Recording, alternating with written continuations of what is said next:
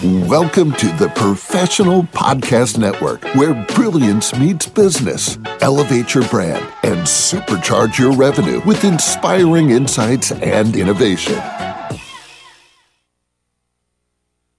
Hey there, everyone, and welcome back to the show. This is your host, Phil, and our next guest here today is Carol Swift with her business, Swift Morris Interiors, based out of both Newport, Rhode Island, and Hoboken, New Jersey. How are you doing today, Carol? Hi, great. All right, glad to hear that. So, Carol, tell us some more information here. What do you offer at Swift Morris Interiors?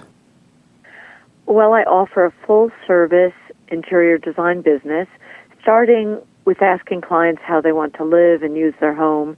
And then I do floor plans, work out several different arrangements that I think would suit them, discuss a lot about their lifestyle, and turn it into a beautiful place that works.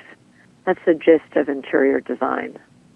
Gotcha. Okay. How long have you been doing this all for? I started my own business in 1983. It was rather a spontaneous idea. I had been working at Bloomingdale's, and their model rooms were so popular, and it was a very exciting time of home furnishings and interior design. And then I said I should just have my own business. So one day I was walking down the street, and the location was available, and that was it. I just started my own business. There you go. The rest is history now, right? Yes. Okay. So, what else do you want our listeners to know about what you're offering here? Like, when they reach out to you, how do you kind of go about helping them out here? I probably start off by asking a lot of questions. What they hope the goal is going to be, what they actually need to achieve.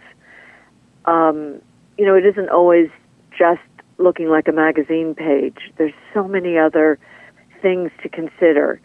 So I do start off by, inquiring so I get it right. And so many people think this is a glamorous industry. They just hand you your home, you make it look pretty. But boy, is there a lot to consider in between that result, and making them happy. So. Okay. So, Carol, what was your first inspiration here? What first got you started down this whole career path? I didn't know I would be in design. I was in art, and I thought I'd go into being in an art gallery. But then again, I was very curious, and along the way I took up a lot of different textile design, welding, a lot of classes. I was always curious. So when home furnishings appeared as an industry, it made so much sense because you do need knowledge of a lot of things from furniture, textile design, obviously, with beautiful fabrics, an understanding of paint and color. I always had an innate skill for color, but I didn't realize it until I saw how many people struggle with it.